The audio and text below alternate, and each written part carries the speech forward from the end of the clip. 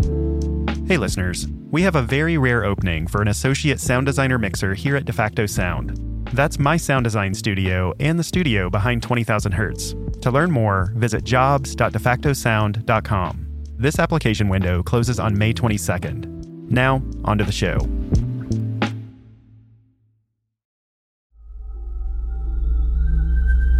You're listening to 20,000 Hertz, the stories behind the world's most recognizable and interesting sounds. I'm Dallas Taylor. What you're hearing right now are brain waves, sort of. This is from an EEG machine. An EEG machine is used to record the electrical activity of the brain. Plug that data into a synthesizer, and you get something like what you're hearing. It's not exactly pretty. Actually, it's kind of spooky. But what did you expect to hear inside someone's head? Well, if the head we're talking about is Brant Guichard's, the answer would be music. Recently, Joel Werner, the host of the podcast Sum of All Parts, talked to Brant to find out exactly what's going on inside his head. I'll let Joel explain. Brant Guichard has heard the music for as long as he can remember. The earliest memory I have was sitting on a bed in my room and enjoying a run of music as it went by me, waving my hands as it just ran through, and I didn't recognise it for what it was at the time. I listened to it, it finished, and I asked my friend, who was sitting next to me watching the television and feeling bored, since we had absolutely nothing to do, and I asked him, "Did you hear that?" And he said, "What?" I asked him, "Music." And he said, "What music?"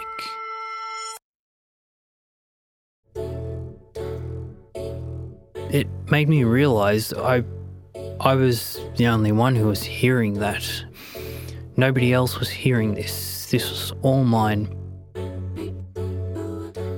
That was Brant's first encounter with what he calls the music. And in the 30 years since, it's something that he's heard multiple times every day. The music starts by warping the sounds and things I hear. Then it adds its own rhythm and starts becoming stronger within my head.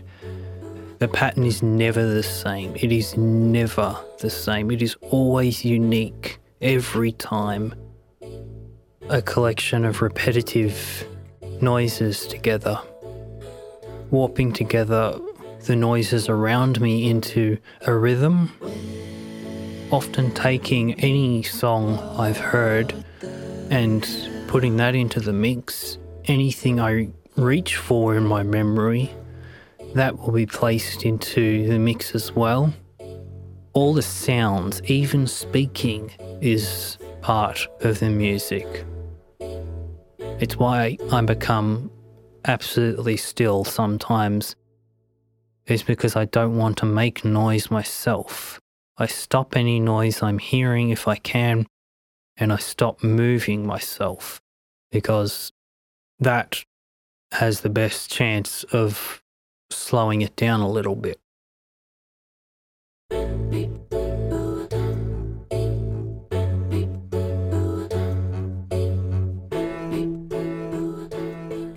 It's partially in my control in that I reach and try to control where it goes. It's like sitting in a car without having any brakes and having the accelerator tied down, but you've got the hands on the steering wheel. You can control where it goes, but you can't stop it. Then I start developing a partial seizure, having part of my body losing control. And after this, I will develop into a full seizure, but I will stay fully conscious at this point. Although it will not look like I am. I will be on the ground with a grand mal, as most people think epilepsy is. But after this point, it will continue developing, and past that point, I will lose consciousness. Brant has epilepsy, and it's a particular type of epilepsy where he hears what are called musical auras. So when Brant has that music that he hears, that's actually the beginning of a seizure. It's a small seizure, as he told you. But if it doesn't progress to involve more of his brain, he remains aware, and there's nothing to see. Only Brant can tell us about it. Professor Ingrid Scheffer is Brant's neurologist and a world-leading epilepsy researcher. We don't really understand why one seizure progresses and another doesn't, except that we do know that almost everyone with epilepsy is more likely to have seizures if they're tired or stressed. And so you might have some auras, but then they might progress if you're more tired or stressed. Or sometimes people will build up. They'll have a run of auras, which sort of heralds the fact that they're going to go into the bigger seizure. There are a few different types of epilepsy that are related to sound, like musicogenic epilepsy, where music may trigger a seizure, or reflex epilepsy, where, say, a very loud noise may trigger a seizure. As a young lady I look after who, if there's a loud noise as she's walking along the street, will suddenly have a tonic seizure and fall to the ground. So she actually has to wear headphones all the time to try and dull down the sounds around her so she doesn't get a surprise. But musical auras, like Brant experiences, are unusual. Like, really unusual. Gosh, I think I have seen one or two, but it's rare. I see lots and lots of people with focal epilepsy, and many have auras, but hearing music is rare. Do you remember when you first met Brant? Can you sort of take us back to that moment? Yes, I can remember when I met Brant. He was 18 years old at the time, and he came along with his father, and he told me the story of his epilepsy. His epilepsy had begun quite early in life with some convulsive seizures as an infant, and these had occurred every year or so. And then from about the age of 8, he developed awake seizures, and these would be preceded by an aura. Brant described an aura of music where he experienced what he called twisted sounds, and these were initially pleasant, but by the time he was 11 years old, a couple of years later, the sounds hurt and he was scared. Strangely enough, when I was very young, it felt good to me. It was very enjoyable and it was something I liked a lot. I was one of those people that at puberty, my epilepsy developed quite intensely. I started having proper fits, and at this point, what I call the music, that started to become something I had perhaps 5 to 20 times a day and became extremely intense and started to scare me. I don't understand why, but the auras, they became very strong and brought on fear to me at that point. Absolute intense fear. That left me a few years later. The fear was not there anymore. And I don't know why that fear occurred at that point. Coming up, we'll meet the data visualization artist who took Brant's seizures and did something kind of beautiful with them. That's after the break. Why should you learn another language with Babbel? Well, there are a ton of reasons, but let's see how many I can fit into 60 seconds. First, Babbel works fast. You can start having conversations in another language in as little as 3 weeks. Next, it makes overseas vacations more fun and less stressful. I used it all the time on my last trip to Italy. If you work with foreign collaborators, Babbel can help you deepen those relationships. It's a fun thing to do when you need a break, and it's way better than doom scrolling. Babbel teaches you about other cultures. Speaking for myself, learning something new just makes me feel good. It's very affordable. And finally, signing up for Babbel helps support 20,000 Hertz. Okay, make that 8 reasons, or 8 ragioni, as they'd say in Italian. To get started on a new language today, here's a special limited time deal for 20,000 Hertz listeners. Get 55% off your Babbel subscription right now at babbel.com/20k. This offer is only available for our listeners. That's babbel.com/20k for 55% off. Babbel.com/20k. Rules and restrictions may apply. When I think about hiring, it just seems like it's more work, more stress, and more pressure. But here's how Indeed takes away all that worry. Indeed is the world's #1 matching and hiring platform with over 350 million visitors every month. Indeed cuts out the work of hiring with smart AI technology that helps you find the right candidate quickly. It takes the stress out of the process with scheduling, screening, and messaging all in one place. So you know exactly what you're up to in the hiring process because Indeed keeps track of everything for you. Then, Indeed relieves the pressure of choosing the right person. That's because their skill tests give you the confidence that you've got the right candidate. So now when you think of hiring, don't think of all those negatives. Just think of Indeed. To try Indeed for yourself with a $75 sponsored job credit to get your jobs more visibility, visit Indeed.com/Hertz. Just go to Indeed.com/Hertz right now and support our show by saying you heard about Indeed on this podcast. Indeed.com/Hertz. Terms and conditions apply. Need to hire? You need Indeed. NetSuite has simple solutions for complicated business problems. For example, let's say you open a bakery. Before long, your hotcakes are selling like, well, hotcakes. But you keep running out of ingredients. No problem, because not only can NetSuite automate your purchasing so you're never out of stock, but it can also check that your staff have the right training to make those hotcakes to perfection. NetSuite can even handle online orders so your hotcakes can really take off. Having one system handling all of this saves both time and money. And if there's two things we all want more of, it's time and money. Okay, so 3 things if you include hotcakes. That's probably why more than 37,000 businesses have already signed up for NetSuite by Oracle. By popular demand, NetSuite has extended its one-of-a-kind flexible financing program for a few more weeks. Head to netsuite.com/20k now to take advantage of this offer. That's netsuite.com/20k. netsuite.com/20k.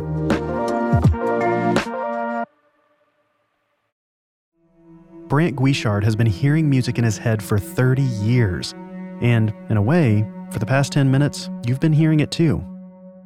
The music that you've heard so far in this episode, that music is intrinsically connected to Brant's epilepsy.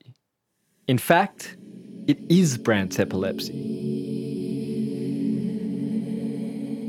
My name is Brian Fu. I'm a data visualization artist at the Museum of Natural History in New York City. By day, Brian works on data visualization for the museum. But by night, he's the data-driven DJ. So the Data-Driven DJ project, it's kind of an experimentation on different ways of expressing data as music. Part science and part art form, this is data sonification, the process of representing numbers in sound. So a lot of that is thinking about what are the strengths of music or what are the strengths of sound as compared to, more visual media like charts or graphs. So it's kind of using the fact that music is more felt and, you can kind of perceive things like change and time more intuitively. The clicking of a Geiger counter, where faster clicks indicate higher radiation levels, this is one of the earliest and most practical examples of data sonification. Brian's work, on the other hand, is much more song-like. Initially, I was very interested in learning how to make music. I had a particular skill set, which was computer science, and I wanted to figure out a way in which I can learn music.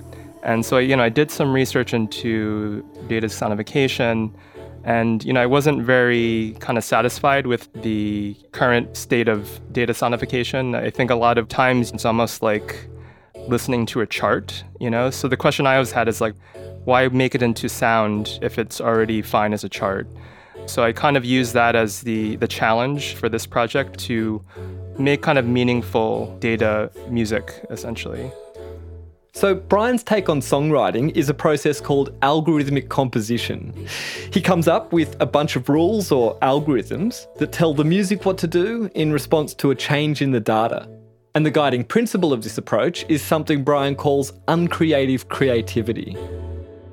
Yeah, so when I say uncreative creativity, when you think about like the traditional creativity, it's that artist who's just like staring at a canvas and, kind of having like a direct translation of my emotions or thoughts into the medium. But because my medium is code, when I press play, that's essentially the first time I'm hearing the music, I'm hearing the song. Usually the data set is so complex and the algorithm and the rules, there's so many of them, there's so many different variables that it's really hard for my brain to kind of generate that. And that's kind of mostly because I didn't really have a music background. It was hard for me to imagine what the music would sound like when I kind of apply this algorithm to the data to generate this song. So yeah, it's almost like I'm just designing the rules in which this song plays out. Which is not a traditional way you would think about creativity, but that is where the creative act is designing those rules, and it's designing how you map the data to sound. But mapping the data to sound isn't something that happens quickly or easily. It's very much an iterative approach where I have to constantly tweak the algorithm because usually the first time it just sounds like garbage. It sounds awful. And, I think that's a struggle between kind of this creative aspect as well as the data science aspect, because if you want to stay true to the data, you can't really like massage what the song sounds like. If there's a particular part of the song that I don't like, I can't change that one part of the song because, that would probably mean I had to change one part of the data. Usually when I tweak one little thing, it completely changes the whole song. So it's really tricky. So it is just through brute force of throwing things together and constantly just changing, variables until it sounds good. And as long as it retains that kind of faithfulness to the data, you don't want to make the song sound good at the expense of not being faithful to the data. And so we gave Brian some of Brant's EEG data, brain recordings of Brant having a seizure, an encounter with the music. And Brian turned that data into a song. And again, this is not a research project. This is a creative project. So, I wouldn't take what I'm saying as actual scientific research.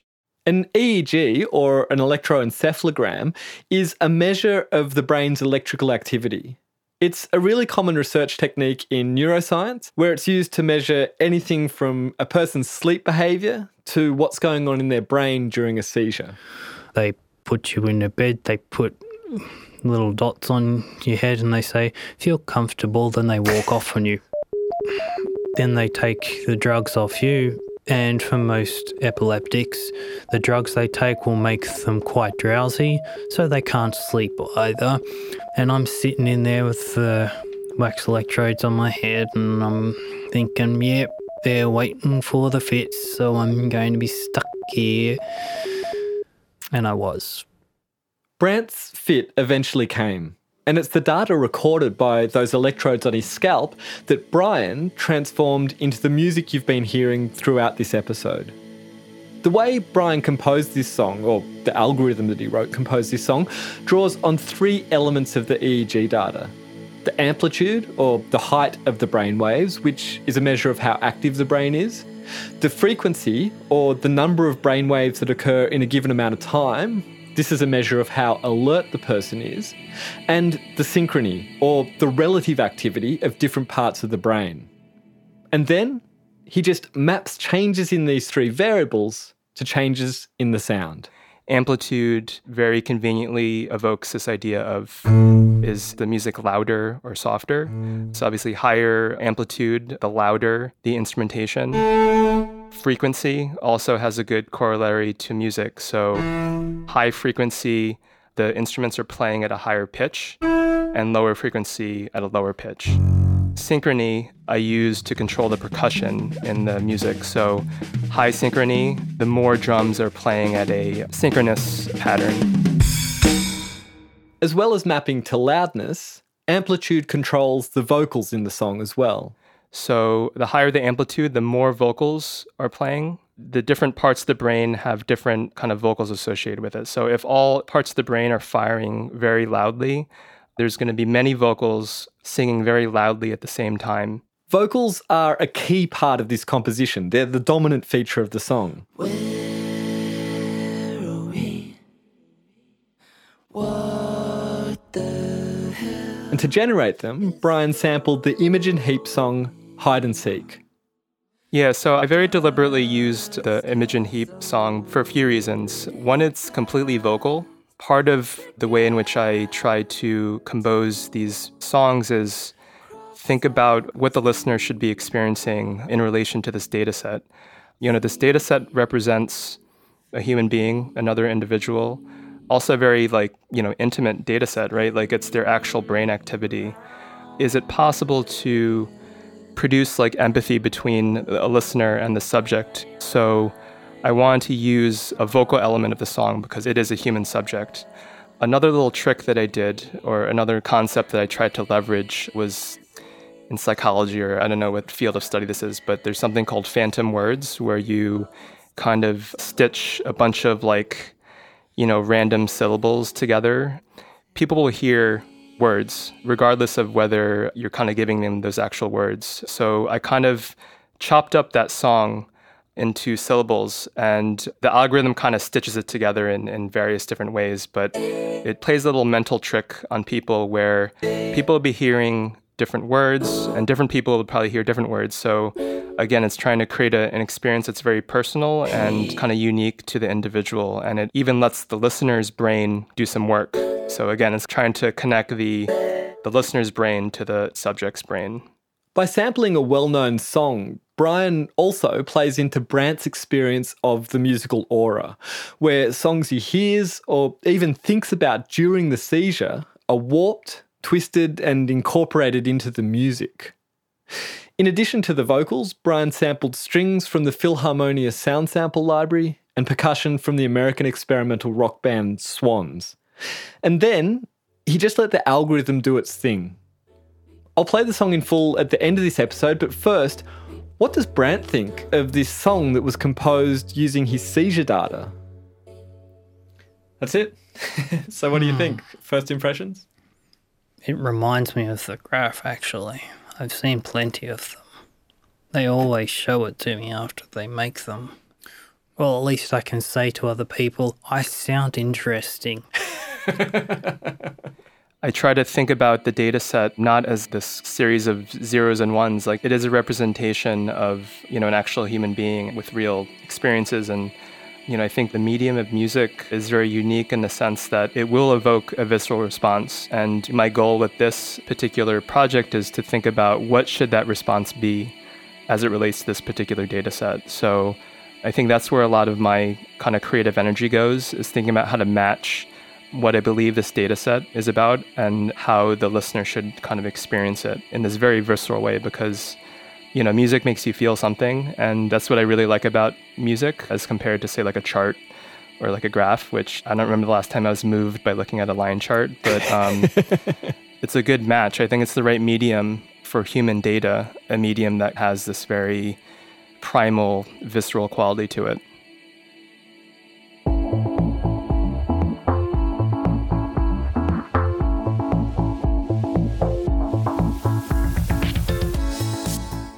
"20,000 Hertz" is produced out of the studios of De Facto Sound, a sound design team dedicated to making television, film, and games sound incredible. Watch and listen to the latest work at defactosound.com. While you're there, be sure to reach out. Sum of All Parts is produced by me, Joel Werner. Sophie Townsend is story editor, Jonathan Webb is science editor, and the sound design is by me and Mark Don. I highly recommend subscribing to Sum of All Parts. It's a podcast that tells extraordinary stories from the world of numbers. To hear more stories like this, search Sum of All Parts in your favorite podcast player. Additional help in this episode comes from Mike Nagel and Sam Sneebly. It was mixed by Nick Spradlin. Also, thanks to Luciana Hale for letting us play the sonification data at the beginning of the episode. You can find more of her work at lucianahale.co.uk. That's Luciana Hale, HAILL.co.uk. And learn more about our show, 20,000 Hertz, at our website, 20k.org. There, you can find links to the things we've talked about in each episode. You can stream our archives, send us story tips, donate to the show, and even buy stuff. The stickers are sticky and the t-shirts are soft. Also, follow us on Twitter or Facebook by using our handle 20k.org, or by searching the name of our show, 20,000 Hertz, all spelled out. Okay, I think that's everything. Thanks for listening. Did you notice I had a fit during that interview? I totally had no idea. What happened? It was generally a 3 to 4 second lapse. And what's it like for you? Like, what's the experience? That one wasn't a heavy aura, it was just a white noise one. Those ones generally don't have enough time to give me a strong rhythm. So they're there, I notice they're there, and then they're gone. And now, in full, the data sonification of Brandt's seizure data by the data-driven DJ, Brian Fu.